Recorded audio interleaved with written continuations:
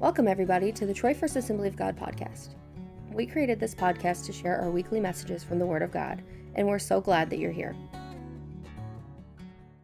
We are in this fun series. I don't know, I hope y'all are enjoying this series as much as I am. I am loving this Tentacles series about loving the people who just suck the life out of you. And so we're having a great time with it. We opened with 2 global messages. Sunday a week ago, we started the series with that really cool message about boulders and backpacks. If you missed it, it's on our podcast, which is the easiest way. Any place you get a podcast, go there. And just listen to it on podcast. The Wednesday and the Sunday messages are now on podcast. So all this Word of God is out there for you. Or you can go to our Facebook. Then last Wednesday, we looked at how Jesus dealt in a global sense with difficult people and loving them well. And so tonight, we're actually going to start dealing with some specifics. We've done the 2 global kind of big overarching messages. Tonight, we're going to go and start with a type of person that pretty much all of us have encountered from time to time. Somebody that is controlling. As we begin, I want to remind us of 2 things. First, this series is about loving people well. Because as God loves us, we are called to love people. This is not about treating people badly or distancing people or pushing people away. This is about loving people. But it's by loving people like Jesus did. So, and then the second thing we always ask ourselves is just what the disciples asked at the Last Supper. Is it me? As we look at these different types of difficult people, I really want in the back of all of our head to be, God, am I this person in somebody's life? Am I this kind of a... Tonight, we're going to be looking at people who have a tendency to want to control. And before we get this holier-than-thou attitude of, I got to deal with those people, I want us to always think, God, am I those people? Am I this person in somebody else's life? And if I am, Holy Spirit, turn a spotlight in my own heart, and just as painful as it may be, show me. And I promise you, Lord, I'll work on it. I'll give attention to it. So, here we go. How many of you know somebody who can be a control freak? Anybody know somebody like that? If you're sitting there and didn't raise your hand because the person next to you would be mad at you if you raised your hand, you might know a control freak. You know what I'm saying? Unfortunately, some of you have been hurt by people who've tried to control you. Maybe it's somebody who's an authority figure in your life who was abusive and hurt you. A lot of times these people are trying to control us. They're not malicious. They're not bad people. Sometimes they themselves are just needy or insecure. And guys, as much as I hate it, a lot of times the controlling people in our lives are people who love us dearly, who honestly are convinced they just know best. I'm not going to ask you to raise your hand. In fact, please don't raise your hand. But have any of y'all ever dealt with a benevolent dictator? A sweet, nice person who just knows what's best and you should listen. Now, my old pastor was funny because he always characterized things. He was not the most educated guy, but he was one of the most insightful guys I've ever come up on. When he talked about dealing with controlling people, he always characterized them in a way that I thought was funny. He said, you know, there are people who just, with the best heart, they just think they know best. Even to the point of, here, let me help you out. Let me adjust your underwear. I know how you like it. No! I don't need help. You know what I'm saying? There are people who just try to be... Don't raise your hand, but have any of you ever had one of these helpful people who just is like, okay, you need to back off just a bit. Right? Sweetheart, I love you and I appreciate the thought. But, some of these folks that are controlling can be emotional black holes. You pour into them, and no matter how much you give, they want more. They give them an inch, they crave more. Give them an inch, it just encourages them to be more controlling. And if they don't get what they want, they'll pout. Sometimes they'll stomp. Sometimes they'll whine. Sometimes they'll complain. Sometimes they give you the silent treatment. Sometimes they walk away. But all the time, you feel like you're walking around on eggshells. And guys, if we don't deal with the controlling people in our lives, it brings on a form of relational fatigue. And I'm not going to add, again, this is not a raise your hand kind of message. And I hope it's not an amen message, because I don't want you, if somebody's sitting here, I don't want you to offend anybody. But there are, some of you sitting here listening understand what there is such a thing as relational fatigue when you're just trying not to set them off. And you live with it. And it starts to be like, oh my goodness, I just can't do this for the long haul. So, how do we love people who are attempting to control us? Well, first thing I want us to look at is the weapons of controllers. This is their arm. This is what's in their armament. What weapons do controllers have? How do they try to take control? There are two weapons that controllers have. You probably have already figured it out. Controllers use threats and they use guilt. They use threats and they use guilt. What does that look like? Well, a threat can be spoken, if you do this, or it can be implied. Have any of you ever had somebody tell you, go ahead, but you know they don't mean go ahead? You know if you have a head, you don't, you will make yourself happy. Go on, just go on then. It's kind of like women do this more than men, just because men are not sophisticated enough to go for double and triple entendres. I mean, men, we just don't think that deep. Men just aren't that deep. We just can't. But you ever had a woman say, well, do what you want? If you're a man and you've ever had a woman say, just do what you want, hear your pastor who loves you tell you, don't do what you want. Don't take that. No, spoken or implied threats. The message is the same. You better do it or you're going to regret it. You better perform or in some way you will be punished. In other words, if you don't do what I want you to do, you're going to pay for it. And they use threats. It might be a boyfriend who says, I'm going to break up with you if you don't do what I want you to do sexually. It might be your boss who terrifies you and makes you feel like you're always on the edge of getting fired or demoted.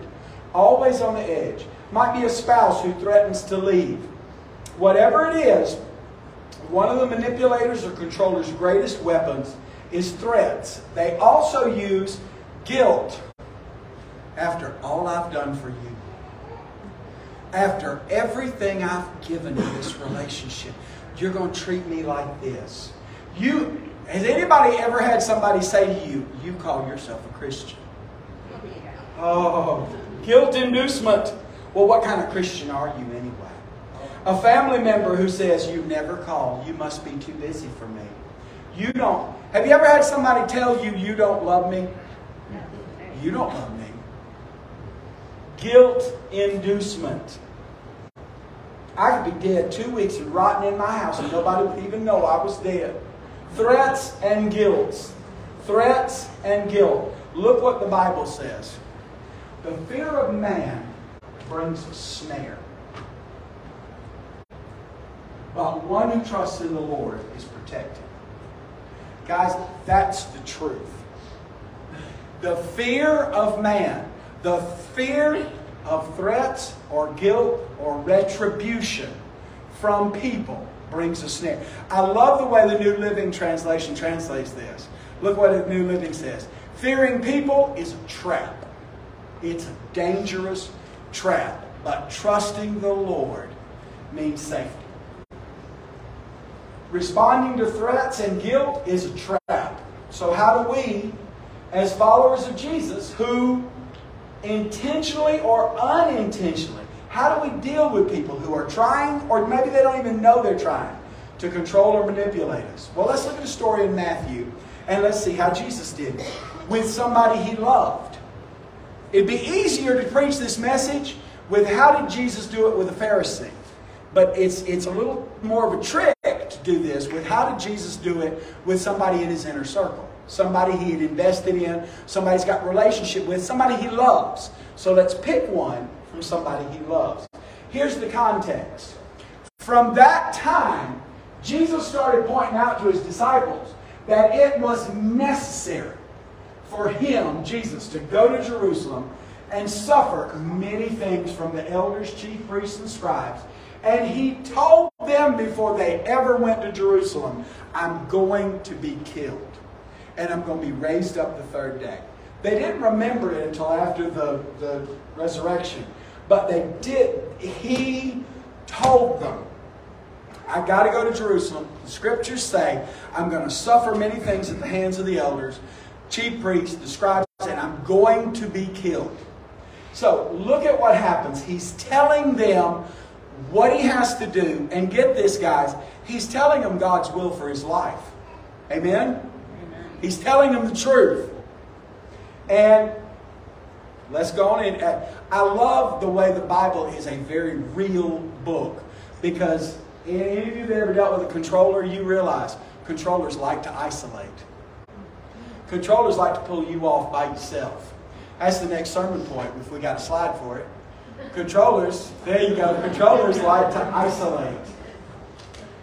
Look at what the scripture says. Look at that first line. Peter takes Jesus aside. You ever had anybody take you aside? Before they start with the threats or guilt, before the implied, you're going to pay for this, you know, they don't do it in front of people. No, they'll get you off to the side. Why do controllers take you off to the side? Because the reasonableness of a group of people looking on, controllers don't want that. They want the isolation of my relationship with you. Guilt works much better one-on-one. Because if I was to tell Adam, all this time I've been such a good pastor and you're going to treat me like this. Well, if I said that in front of Amanda very likely would say, oh, dude, get off that. Come on, be real. But see, if I'm just by myself with Adam, so I can pour it on. See, control it. Again, I'm so want to just keep asking you, any of y'all ever had somebody do this to you? And you're like, but it's not a raise your hand message. But guys, control. Peter took Jesus aside. And look what he does. He begins to rebuke Jesus. And says, not on my watch. God forbid. Lord, I'm not going to let this happen. Well, hold up now a second. Jesus just told him what? God's will for Jesus' life. He just told him the purpose for him coming. And Simon Peter doesn't say, are you sure about this? It's a control effort here, guys. He takes Jesus off to the side and he says, this ain't happening. We're not going here. You got to quit talking like this. And of all the things in the world, can you imagine rebuking Jesus? You know what this tells me? A controller has all the gall in the world. If a controller would rebuke Jesus, guys, I hate to say it, but some of y'all got kids that will rebuke you. Respect notwithstanding. Because the spirit of control just jumps those boundaries. Peter takes Jesus aside. So they want to isolate him. Never, Lord. This ain't going to happen to you. And controllers talk in absolute terms. He doesn't say, I don't think this will happen. He goes straight for the absolute. Nope, we won't allow this. One of my favorite board stories I ever heard in my life about a church board.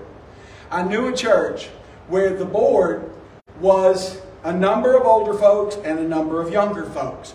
And the church was moving ahead. It was growing. It was transitioning. It was doing really well. And one of the older people, an issue came up in the board meeting. And one of the older people slammed his fist on the table. This actually happened in the church meeting. Nobody you know. Slammed his fist on the table and said, that's never going to happen at this church. Not while I'm drawing breath. And all the guys in the board meeting ladies too just kind of opened their eyes. And one of the younger board members right across from him said, well, brother, I understand you're passionate about this, but let me explain to you how this board thing works. You're voting no, and I'm voting yes. So the truth of it is, there's 5 other people in this room going to make this decision because you and I are canceling each other out. There's 5 other people, and they're going to make this decision because you and I are not in this anymore. With your hard no and my hard yes, just canceled each other out. Guys, controllers love absolute.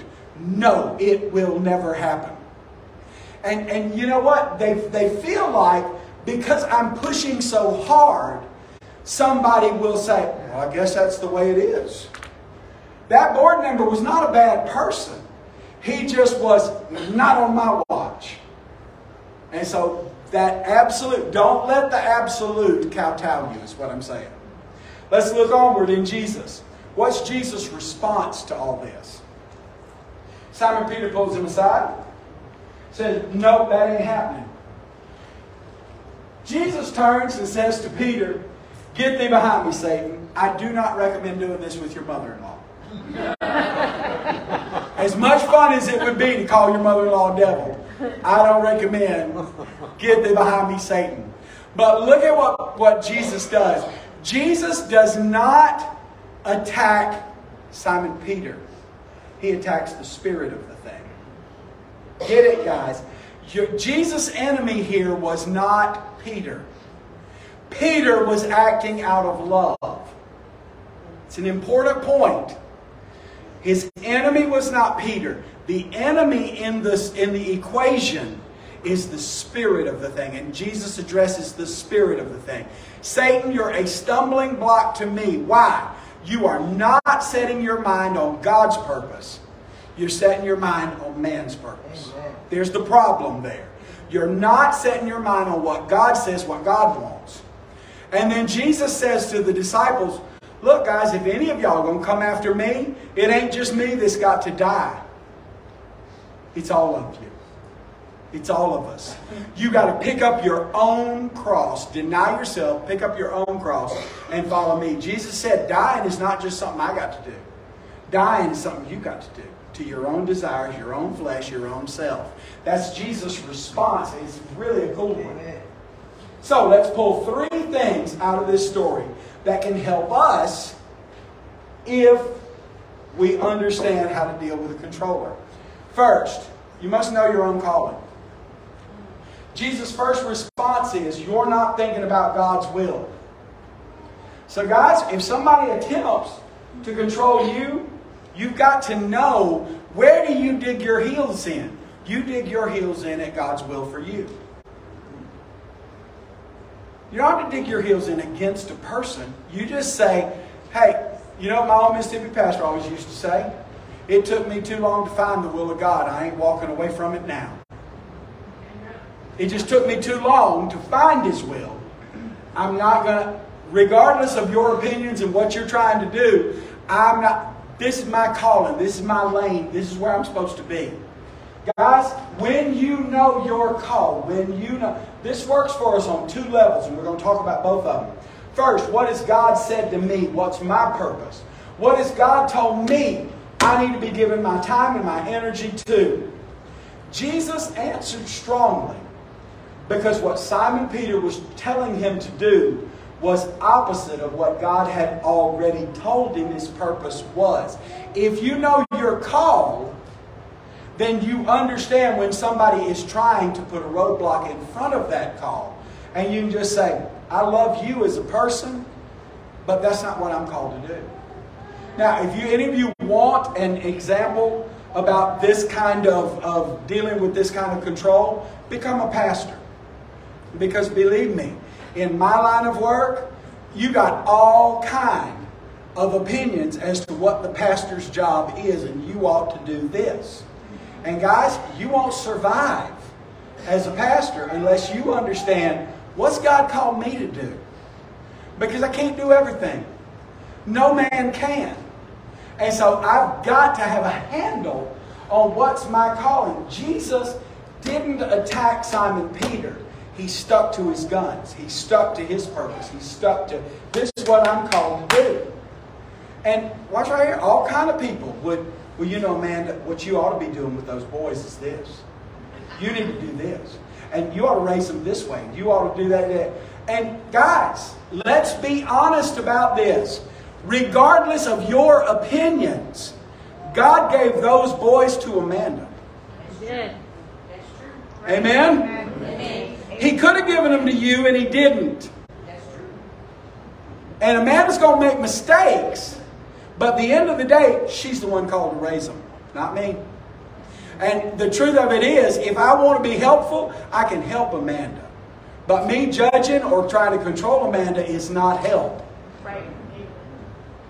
Her call is to do everything she can to connect those boys to Jesus and raise them in the fear and admonition of the Lord. But see, if Amanda doesn't grab a hold of, this is my call, then she can be swayed by every wind of anybody's wrong. My pastor always used to say, just because somebody has enough gall to say something doesn't mean you have to do it.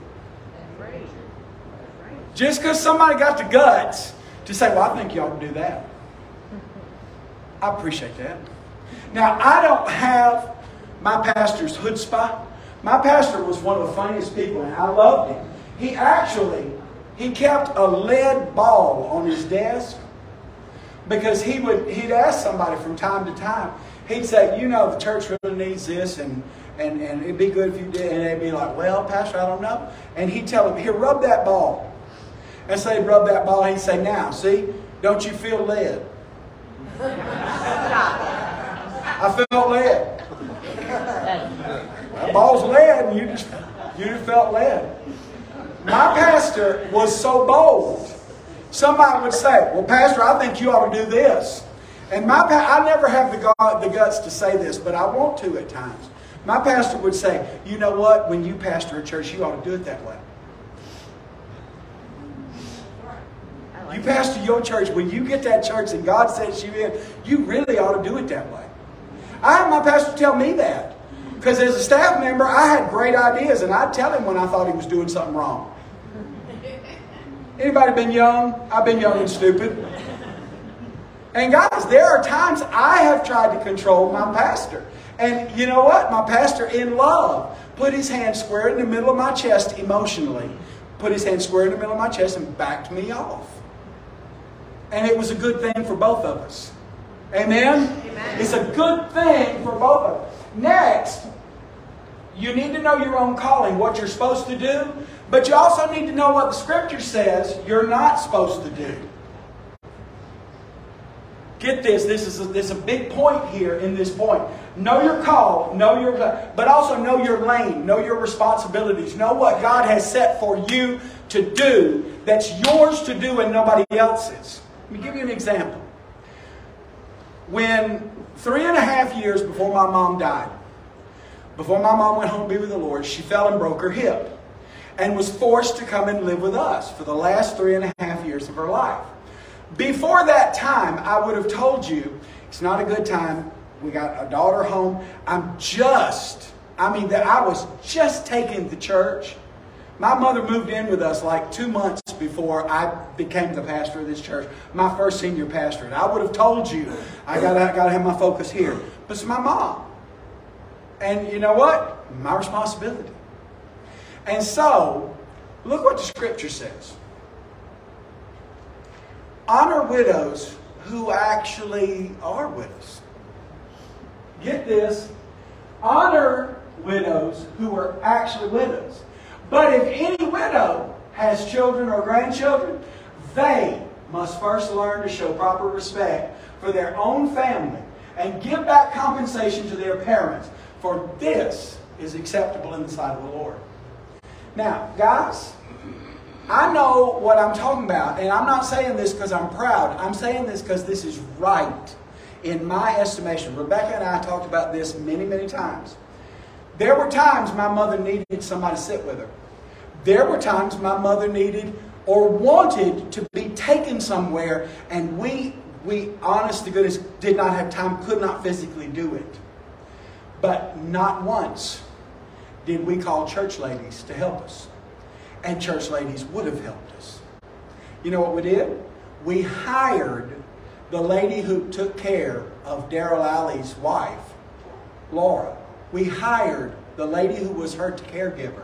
And for the few times that we needed somebody to come and sit with Mom, or somebody to come and take Mom to, we never let somebody else take her to a doctor's appointment. We always did that ourselves. But there were times my mom just, I want to do this, I want to do this. And Mama, it's a day I can't. I want to go. Yes, ma'am. We picked up the phone and we paid somebody. Now hear me say this, guys. Would the church have helped because I'm the pastor? Yes. But the Bible says that would be, in my estimations, that would be an abuse of the position that I have been given to use that. And I'm telling you, I know a lot of pastors who ride the wave of freebies. And I think it's wrong. I think it's wrong. Because the Bible says the care of my aging parent falls to me. Amen? It does. And was it convenient? Would I have rather? Cherie would have done it. Bonnie would have done it. Y'all knew and loved my mama. I know that all kind of women in this place would have helped at the drop of a hat and refused any money for it. But you know who couldn't live with it? Me. I couldn't do it. And so, the times it had to be done, we took care and we paid Rhonda whatever Rhonda paid, whatever Daryl was paying Rhonda to take care of Laura. That's what we paid Rhonda to take care of my mom the times it had to happen. And it was great. It was fine. And it was... But we kept those things separate. Why? Because the Bible says, this is my lane. And so one of the ways you guard against the spirit of control is know what your calling is. Know what you're supposed to do. And then know what is yours to do. Know what falls to you. And if it doesn't fall to you, it's not yours to do. It's not yours to do. Now, all of that to say, know your calling, prioritize it. The problem is, many of us are people pleasers. In fact, there are a number of us sitting in this room that we battle with people pleasing. Here, if you're a people pleaser in the place, raise your hand. How many of y'all people pleasers? Just you like, I just love making people happy. How many of y'all raised your hand because I asked you to raise your hand? You're a people pleaser. I'm just saying. Many of us battle with this, and we have to understand people pleasing in and of itself is a form of idolatry. We are putting people's opinions of us ahead of God's calling for us. And if you do that, you are spending your mental energy, your mental time on the wrong thing, and it takes you away from your calling. What does calling do? It clarifies. It brings all these things into focus. I got to be about, what did Jesus tell his parents when he was 12 years old? Got to be about my Father's business. I'd love to help you, but I got to be doing what I got to be doing. That's what calling will do for you. It clarifies. Next, you need to recognize when somebody's trying to control you. Recognize when somebody's trying to control you. Recognize and acknowledge when somebody is trying to push you into doing something they want. Maybe away from what God wants. That's what is going on in this story. At its simplest level, Jesus says, this is what God's calling me to do. I'm going to lay down my life and God's going to raise me up. And Peter says, no, no, no, no, no. That's not going to happen. Never, ever, ever, Lord. Peter's not a bad guy. He didn't hate Jesus.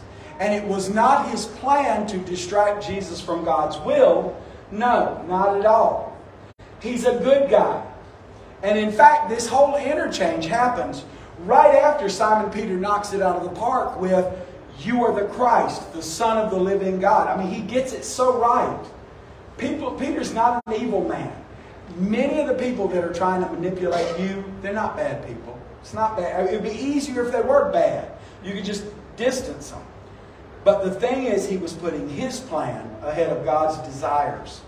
And that's why we got to acknowledge when somebody's trying to exert their will to take us away from something that God said is what you're supposed to do.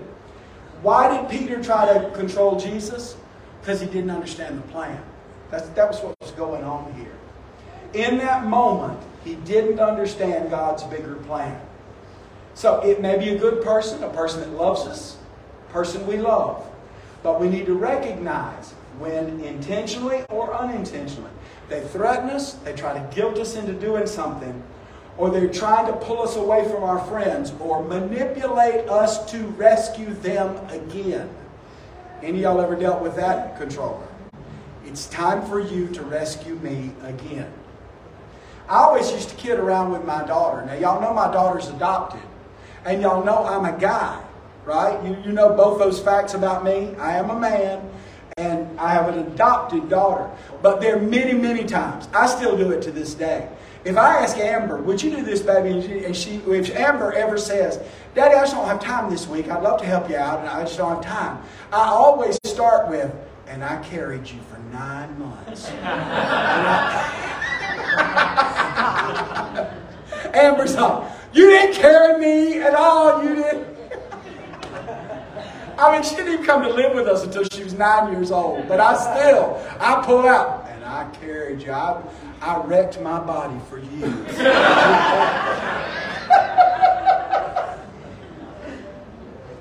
Guys, the truth of it is, you got to know your lane. What your purpose is in the season of life you're in.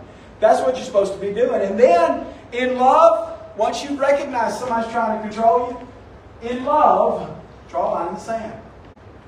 Watch right here. The most useful word in situations like this is, love you. I would love to help. I would love to give you what you're asking for.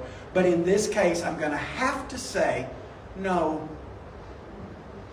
And no doesn't mean I don't love you. No doesn't mean I don't care.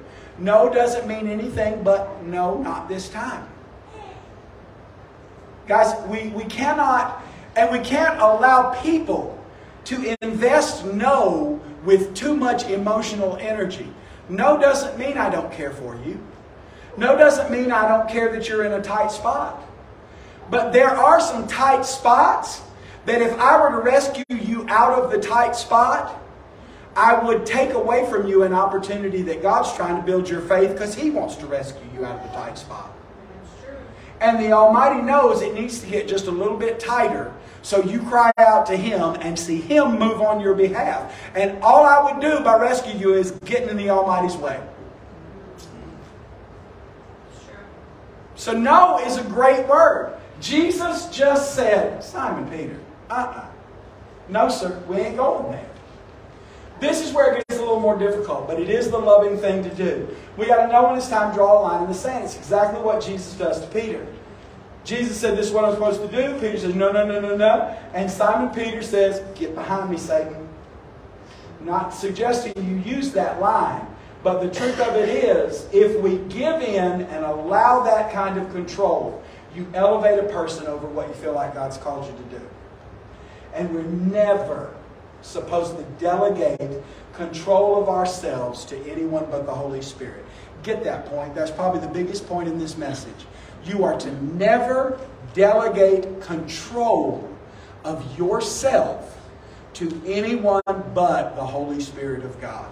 Self-control is one of the fruit of the Spirit. And I don't care how much you love your wife or your husband or your child or your boss, you are never to give another person that much control over you. You just don't do it. Because self-control is something that the Holy Spirit does on the inside of you. So if somebody has the ability to make you do it against your better judgment, they got too much control. They have too much control. You've elevated a person to a place in your life God never intended. But Pastor, what if it's somebody you really love and care about? And they love and care about you. But in their dysfunction, they're distracting you from serving your higher calling, your higher purpose. Because you idolize what they think. And you've lessened and walked away from what God thinks. That's why it's incredibly important what Jesus tells Peter. You are setting your mind on God's... You're not setting your mind on God's purposes. You're setting your mind on what you want. There's a word for giving into that sort of thing. It's called codependent. So what do we do? What do we do when we recognize we got an unhealthy dance going on here with a person? If somebody's threatening us or somebody's trying to make us feel guilty and we give in, perhaps we're not doing what we ought to do. Let me give you a couple thoughts, and hopefully for somebody this is going to be freeing. Let's take it apart. Every relationship you have in your life is made up of two components: what you create and what you allow.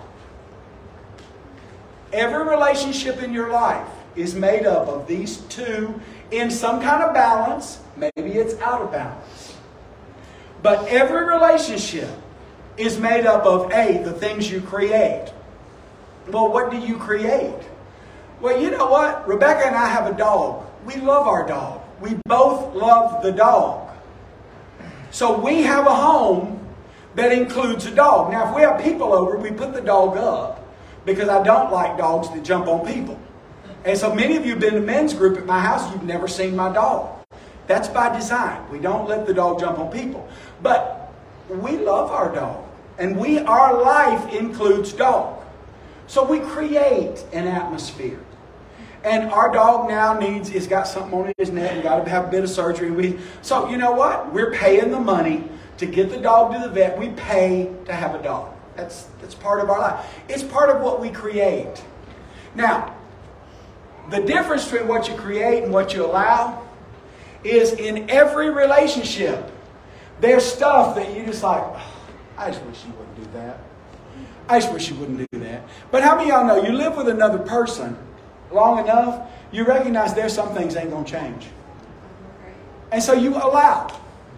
And there's a dance here between what you create, what you try to make happen, and then what you allow to happen. And it's okay. It's worth it. It's okay. Rebecca and I dance around all the time about, can you not turn off a light when you leave a room? Oh my gosh, I just can't take it. There's something about the dad gene in me that just comes out, and it's like, could you just turn it out? You're walking right by the switch. Hit it. Well, I'm coming right back. Turn it back on. I don't understand it. She and I, we just have gotten to, okay, it's not worth a fight.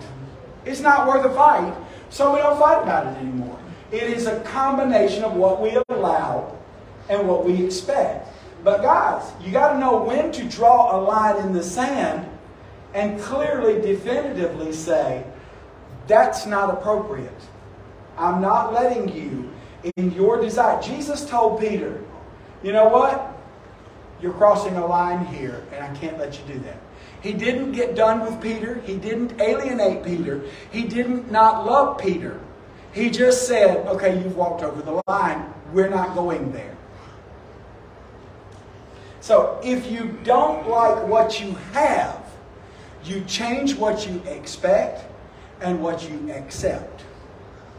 And guys, the easiest way to explain this is you all have done it if you have a 2-year-old. You have a 2-year-old pitch a fit? I mean, my favorite child pitching a fit in a store happened to me. I was traveling to Mississippi to play a symphony gig. And I just had the best time. I patted that mother on the back. Because this mother had a 4-year-old who was sitting there with a big sucker. One of these big blow pops. And he was pitching a fit. Mama, I need a blow pop. Mama, I need a blow pop. And this sweet lady, I just loved her. She just walked up to me. She said, you need to quieten down now. You need to quieten down. He wasn't going, I need a blow pop. She just said, took the blow pop, put it back on the shelf and said, what you need is a job and buy your own blow pop.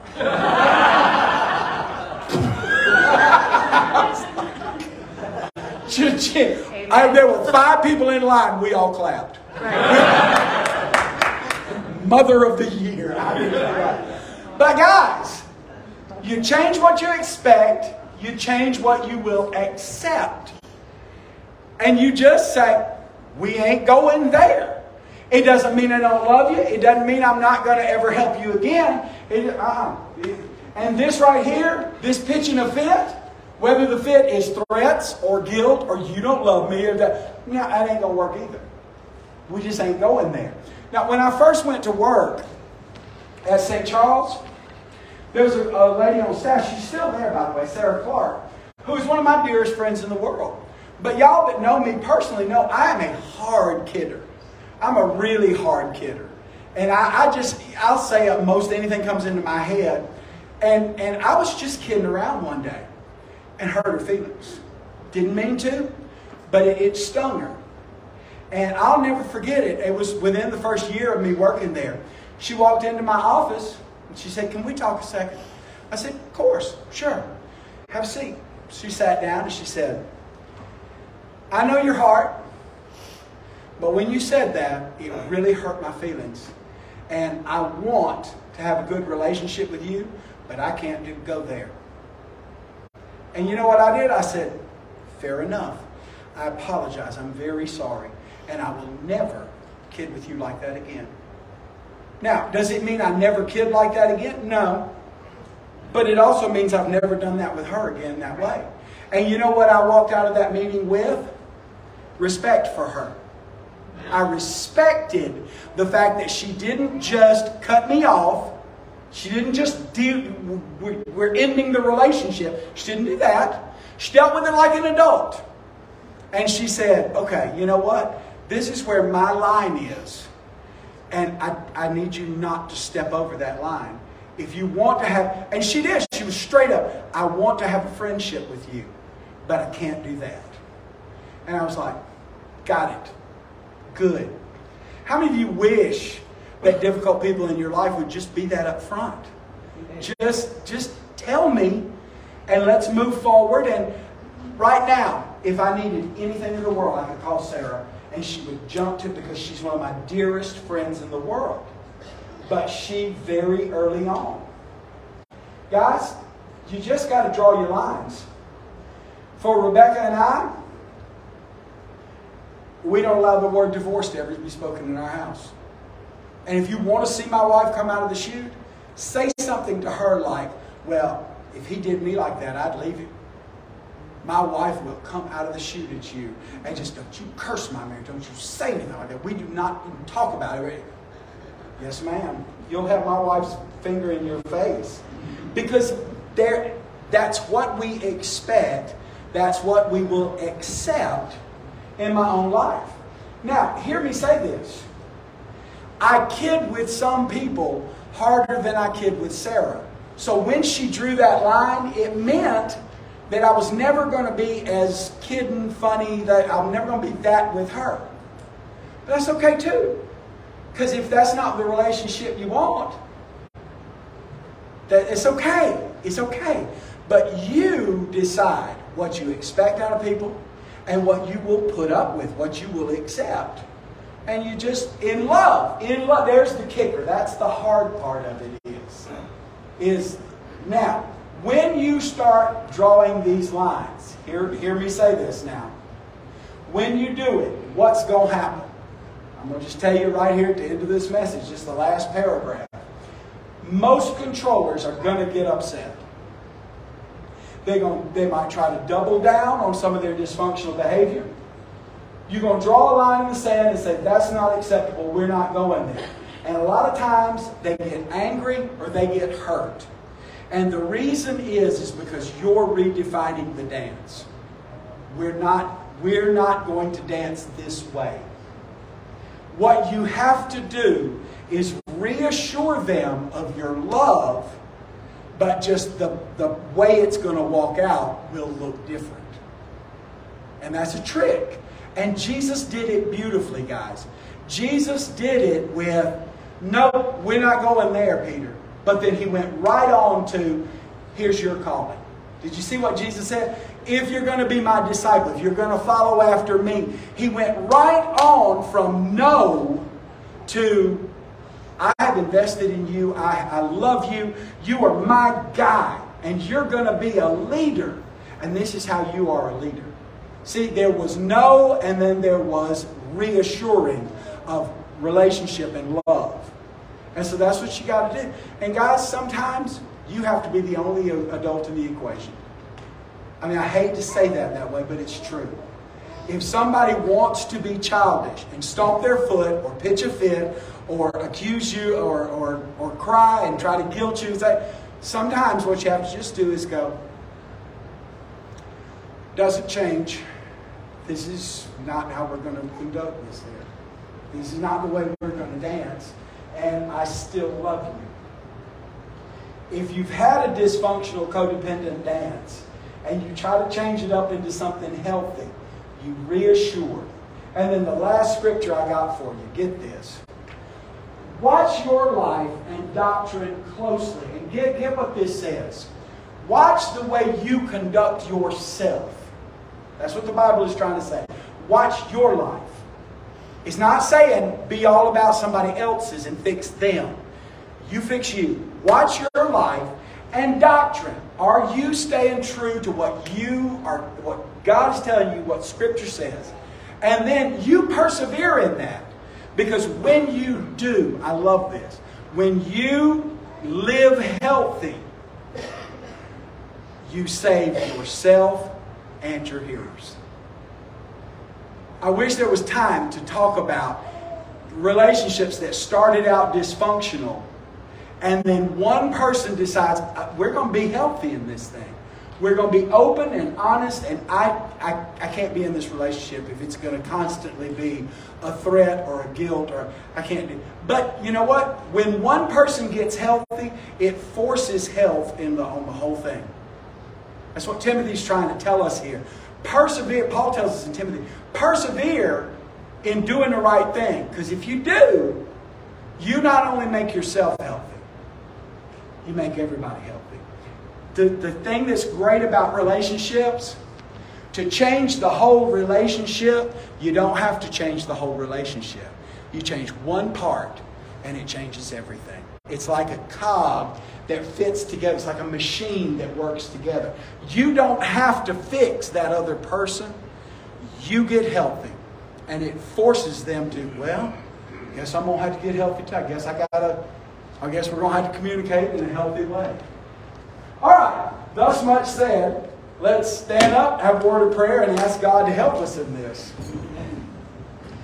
God, I thank you, Lord God, that your word deals with some really tough things. And God, I thank you that when somebody tried to back you into a corner, you with love said, just not go in there. And then you still poured into that person. You still loved them.